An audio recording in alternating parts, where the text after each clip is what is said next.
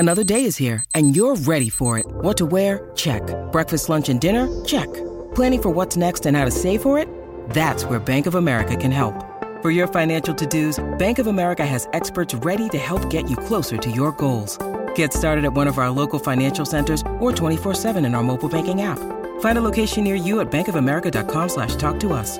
What would you like the power to do? Mobile banking requires downloading the app and is only available for select devices. Message and data rates may apply. Bank of America N.A., member FDIC. When you need mealtime inspiration, it's worth shopping Kroger, where you'll find over 30,000 mouth-watering choices that excite your inner foodie. And no matter what tasty choice you make, you'll enjoy our everyday low prices, plus extra ways to save, like digital coupons worth over $600 each week. You can also save up to $1 off per gallon at the pump with fuel points. More savings and more inspiring flavors make shopping Kroger worth it every time. Kroger, fresh for everyone. Fuel restrictions apply. It's time for our US Sports Wrap with Max Laughton. That's Max Laughton's name that you hear, and he's from Fox Sports. He joins us every single Tuesday to talk US sports.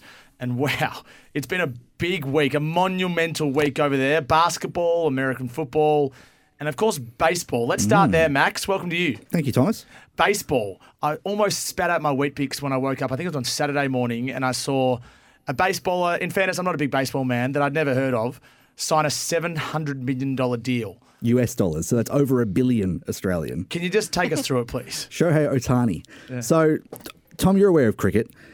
Imagine, I know the sport. Imagine, okay, so in baseball, you don't have all-rounders. You have specialising in hitting or pitching.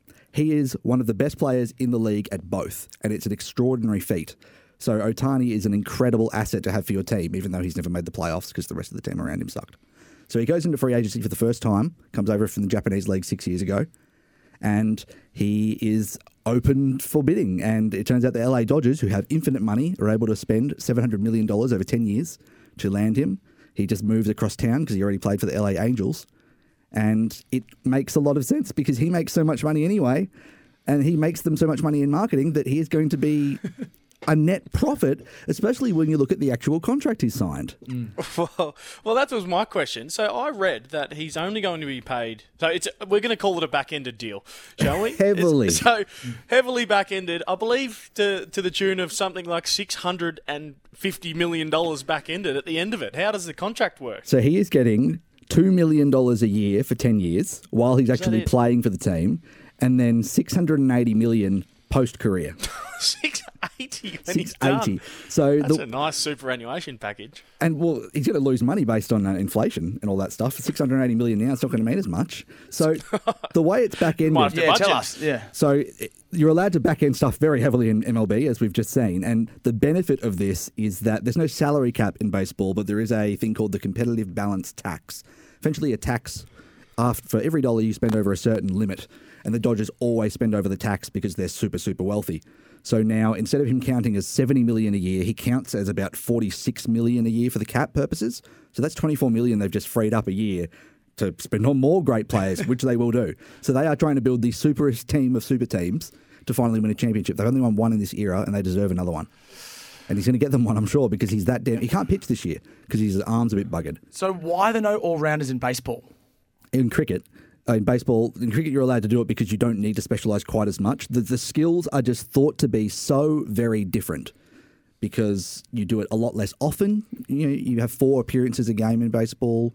You aren't trained to be like this. And because you're at the absolute pinnacle, pitchers are pitching 100 miles an hour and busting their arms because you can't do it too often. And then the hitters are so specifically trained for their abilities. So Ohtani just happens to have the ability to do both. And it's incredibly rare. There's a few guys who try it and they're like okay at both. And being okay at both can get you a spot on a roster. But to be what he is, he's won 2 MVPs and was runner-up last year. He's an incredible freak talent. And he's going to still make $50 million a year in endorsements, so he doesn't even need that extra $680 million. So he doesn't have to budget the $2 million to get him through the year for the next 10 years should be before right. He gets paid out. He should be okay with the endorsements that roll in. Oh, well, lucky him. So you said he's not even pitching at the moment, so really... He's not an all-rounder. He's just batting. What's wrong with him? For one season. So he's had, understandably you have a few injuries when you're doing both incredibly intensive things. So he won't be pitching in 2024, but he will get back out on the mound, and he's still a very good, not an elite pitcher, but can be very, very good. and then an elite batter. So even just those skills by himself could probably make him an MVP candidate. And then you throw in the pitching, and he's a thing that we haven't seen in baseball since Babe Ruth 100 years ago. Yeah, unbelievable stuff. And what's this about being able to avoid some tax? Did you mention that before as well? Yeah. So it's going to save them so much money yearly because of the way it ends up being back-ended. It's honestly, they're going to afford another superstar player because of the way they've freakishly done this contract, which effectively ends up being a $460 million contract instead of $700 million. That's US as well. Quite the deal. Yeah. So, well, is he, in terms of marketability, is he the number one guy now? Will he make the Dodgers money back in merch sales and all sorts of things? Yeah, so he was estimated to be worth about 10 to 20 million in endorsement in marketing alone when he was playing for the Angels the last 6 years. So he's definitely worth a lot. The Dodgers are already one of the biggest brands in the league. It's not like the people of Japan don't already know about him. But he is one of the biggest celebrities in Japan, understandably, because he's come over and dominated MLB, and Japan loves their baseball as it is. Yeah. So he gets to continue making all that money. He'll bring the Dodgers some value. They're already one of the luckiest teams in baseball because they have an incredibly lucrative local TV deal. That's where the teams make all their money because they play 81 home games a year. So you can get a lot of money for your TV deal, and the Dodgers have one of the best ones, so that's why they can afford to do this stuff. How would you spend $700 million US, Coons? What would you go and buy? I would give it all away to charity. Oh, what a man. Tell you what, he wouldn't be sitting with me and you here, Max, that's for sure. So do you guys get paid to do this? So is this sort of deal only possible for someone who's so multi-skilled? Yeah, this level. So the highest contract before this was something like $400 million over 10 years. Is that all? So when you... Baseball is the most... Like, you have your US sports where NFL players get paid a bunch. NBA players get paid even more because they play more games. But baseball, 162 games a year. That's why the salaries are so freakishly high. So, yeah, the best players in the league can get half of what he's doing because they can be half the player, because they can be elite at one thing, whereas he can be elite at two. So there's massive TV rights in sort of local teams in their respective states and territories. What about internationally? Like, how much money does it bring in from the broadcast rights overseas? Not a huge amount. It's all about those games because the local commitment you have in that sport. It's a very local sport. Fans will not care about it in a national sense. Like, you'll follow the NBA or the NFL nationally, care about the big quarterbacks. You know, you're in Miami, but you care about Patrick Mahomes in Kansas City. You don't really care about other teams so much. So you're paying for a cable subscription or a satellite or whatever it may be to watch your team's 15, 20 games a month in baseball, and that's why they have so much value. Internationally, they do okay, but like the broadcast here, ESPN shows the World Series, and they have a special like global broadcast for it, which is interesting. They don't show like the original Fox feed. Yeah. So they don't make a huge amount from that. It's all about those local deals. How's baseball, broadly speaking, how is baseball going in the US? Because I've seen some reports here and there that it's not as widely popular as it once was. Yeah, it's trending down, but it's quite an sort of older person sport. It's all about tradition and steeped in all of that. Yeah. You don't get a huge amount of young people excitement, but things like Ohtani and his incredible abilities are bringing people back. And what brings people back is special freak feats. So Aaron Judge, who plays for the Yankees, he had a home run chase a couple of years ago where he was going for the record, the non-steroid influenced home run record, and that was a huge deal. So it's that sort of stuff that brings people back. But they lost a lot of fans in the steroid era in the late 90s, early 2000s. People fell out of love with the sport and realised, hey, these inflated numbers, and look at Barry Bonds, he's clearly not completely natural. Yep. So they've been trying to grab people back, but they still rate pretty well. And because there's so many games, they still rate better than like the NBA. The NBA, in the consciousness, feels like a hot sport, but it doesn't rate as well at many times. Wow, it's incredible, really. The amount of, so it's trending downwards, and he's still going to get paid that amount of money. If he doesn't, so when did you say the Dodgers last won the World Series? 2020, I think the COVID year they won it.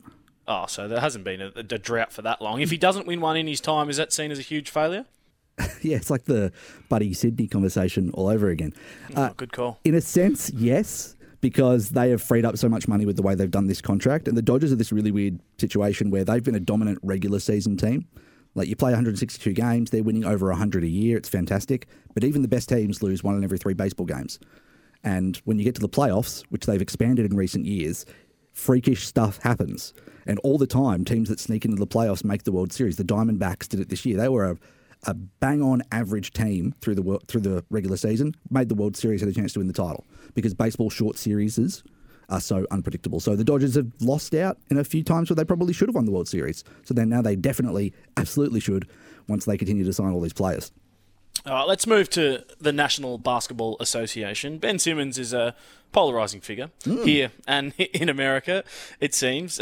Stephen A. Smith had some fairly harsh comments about Ben. Let's have a listen to those and I want to get your thoughts on it. I'm completely disgusted with him. I am completely disgusted with Ben Simmons, and I think we all should be. I don't care at this point that he's injured. And the reason why is because too much time went by when you were not injured, when you were not playing. But you certainly made sure that your check was in your bank account every single month. We understand that mental health is a huge issue. It's serious. It's not something to be diminished or maligned in any way. But you know something? You think about your money. Every time you turned around, he thought about his money. And I'm a fan of Ben Simmons. I like him genuinely as a person. But I can't even measure the level of disappointment I have towards him. I watched this man blossom into a star and an all-star caliber player in this league for years. As a youngster in this league at 6'9", with his ball handling and passing and playmaking skills, along with his defensive prowess, even with the inability to shoot shots from the perimeter, he was still considered an elite player in this game. And somehow, some way, he let the noise get to him in a way that prevented him from playing the game. He actually treated basketball as if you were asking him to be on the front lines of a war or something. It made no sense whatsoever. It's about as savage as it gets in commentary. That's harsh. It's as harsh as can be. Is that the general consensus and feeling among Ben Simmons haters at the moment, and I suppose in general basketball fans? I think he's saying the quiet part loud, isn't he? Like a lot of people think that sort of thing about Simmons, and you want to be sympathetic because of the mental health stuff, especially, and you can understand how difficult life is when you are playing in one of the biggest cities in the world for a team that wants to win a title, and you're having all of these issues. Look. He's lost the trust of a lot of fans because of how he behaved on his way out of the Sixers, understandably so. So I think that's the problem this time. He's got a back issue, and he's been getting injections, I think on epidural, actually, to deal with the pain. Did he really? That he's been worrying with. And, so clearly there's something serious going on, but because people keep seeing him have a seemingly smaller injury that takes him out for a long period of time, you lose trust, you lose belief in what he's actually doing. So I can understand why you question it. The team is going to stand by him because they have to and because they've paid the money for him, but it's a difficult situation that he really can't win unless he just gets on the court and plays again and again and again and plays like he should do at the top of his game. Crystal ball for me. Where do you think he'll be in 3 years? Oof. Good question, Coons. I'll give you one for that. He's got enough talent that someone has to take a shot on him, right? Like, he stays in the league. I don't know the exacts of his contract and how long he's with the Nets. I think he's still around there, but he's just never getting back to that sort of all-star level that he was. Even if he's still playing, the game, it doesn't quite go past him, but he just doesn't have the shot. He just can't contribute in the way you absolutely want him to with his excellent defense, which is still there when he's playing. So it's just whether they still believe in his talent. What about the Boomers? Do they believe in his talent? Well, they want him to play. Every cycle we're going to talk about this. Brian Gorge is going to get on and say, I've been chatting to him and it's going to be fine, and we'll talk to him. And they've got to talk about Josh Giddey as well, and all of these guys now to get together. Yeah. I think if he shows the level of commitment to play for that team, they will let him do it. But it's going to be hard when he's not getting a lot of basketball under his belt now as well. So Paris is only 7-8 months away. Max, I'm looking through Michael Jordan's Wikipedia page, and I'm noting that by the time he was 39, he was playing for the Washington Wizards. Not at his best, still playing in the NBA. But by the time LeBron James is 39 now, he's won a tournament MVP. How astonished are you at the way LeBron James is playing at almost the age of 40? 21st season. It's crazy, isn't it? He came into the tournament clearly wanting to add to his legacy. We talked about that the last couple of weeks, and he does that. The Lakers beat the Pacers in the tournament final in Las Vegas. So, it was still a cool spectacle. The neutral game for the tournament final I didn't really bring the atmosphere as much, but he's just an incredible freak talent, and he's still bringing the Lakers to a level of contending because his floor is just so high. And when Anthony Davis plays well alongside him, they're still a top-tier team in the West who can win a title, which I'm sure he'd love to go out on, although he wants to stick around till his son Bronny plays with him. How far away is that? Well, Bronny just got back in college basketball. He had his heart problems a few months back, and he's finally got back to play for USC. So I think he's still a draft or two away. So he'll be playing into his 40s if that happens. Does anyone play into their 40s in the NBA? No. Like, if you're just a shooter, maybe you could, but not in the way LeBron plays. So that would be very freakish if he did. But, you can't put anything past him at this point. Is he Is he purely driven, as in just to be legacy hunting at the moment? Like, do you think there's a level of sort of paranoia that he still thinks that people judge him less than Michael Jordan? He just wants to be seen to be the best of all time. Is that what's driving him, do you think? I think it has to be part of it, because I think ever since the decision, when he goes to the Heat, a lot of people turned on him, right? They loved the story of bringing the childhood team to relevance with the Cavaliers, but he goes to the Heat and then everyone's like, okay, you just care about winning titles. But once he's moved around, he's gone back and won it with the Cavs and does everything that he does, you appreciate him more and more. And when you're getting to this point in your career, when you're playing this deep, you can appreciate someone like they're retired while they're still playing. And so they're sort of getting to that point with him. And yeah, I think he wants to win at least one more title. And it has to be he's not going to catch Jordan on rings, but longevity means something when you're building a case for the absolute greatest, and he's in that conversation now already. Is there any guarantee his son is going to play with him in the same franchise? And is there any guarantee that his son's going to get drafted? No and no. I think the best case scenario is actually that his son isn't a great prospect, because then they could draft him with like the last pick in the draft. Right, okay. Or he's undrafted and becomes a free agent, If he's actually a reasonable prospect, the Lakers aren't going to reach for him midway through or first round when he deserves to go at the end or something like that. So it's all up to the draft at that point. So, maybe a chance. Maybe. So the Lakers, what are they, sitting fifth in the West at the moment? Anthony Davis is in really good form. Yep. LeBron is still playing well. Do you think this is a shot in the arm for them to try and have a crack at winning the title this year? It's definitely a chance, isn't it? The West is really open because of the teams that are at the top with the Wolves and the Thunder. So they have to be in the mix, and then just once you get into the playoffs, who's injured, who's losing players, you're in the mix. And he has the experience at that point of the season where you wouldn't trust him to fall apart. They had a pretty competitive sweep in the playoffs last year from memory, so it's got to be a chance.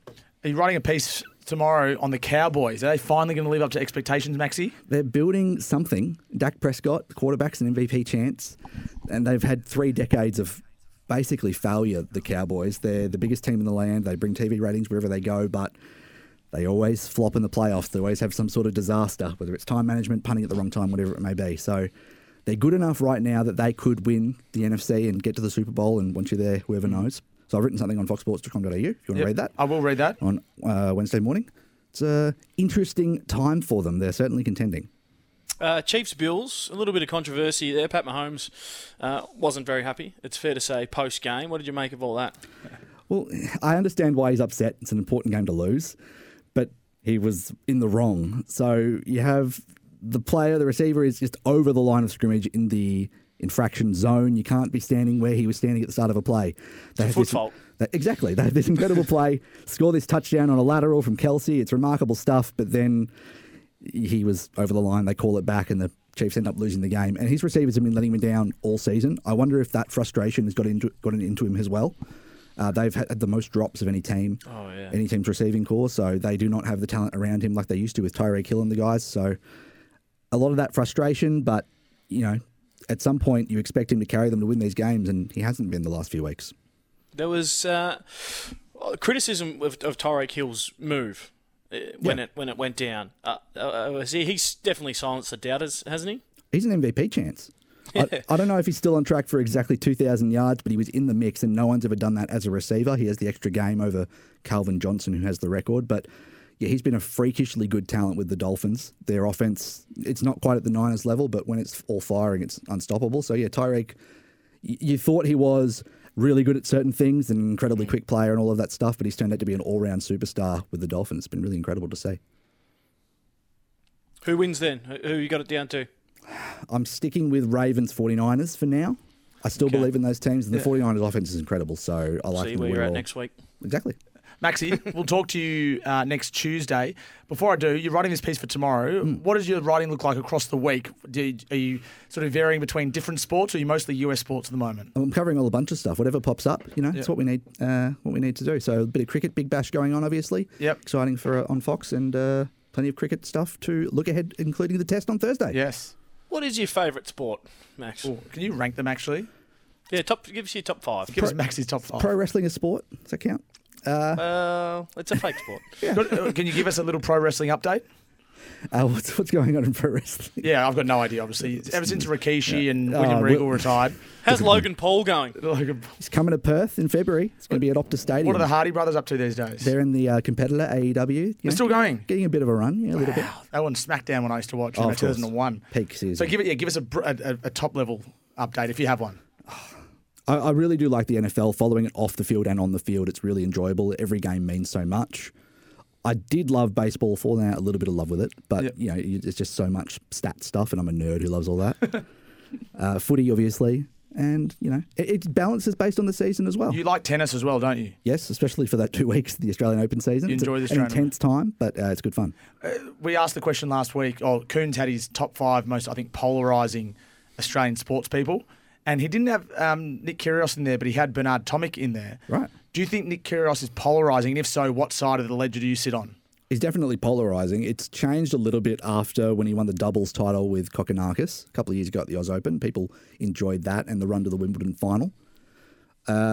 I don't know that I take a side. I can appreciate that he is just not an individual sports athlete. He wants to be a team sports athlete who has to play an individual sport because he's freakishly good at tennis. Yeah. So he's almost just stuck in the wrong body.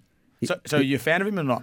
I enjoy what he brings to the sport. I wish he would deliver on what he possibly could deliver on, but that ship sort of sailed. Yeah, it has sort of sailed now, hasn't it? Yeah, I don't know if his injuries mean he doesn't get back, but it's going to be a struggle.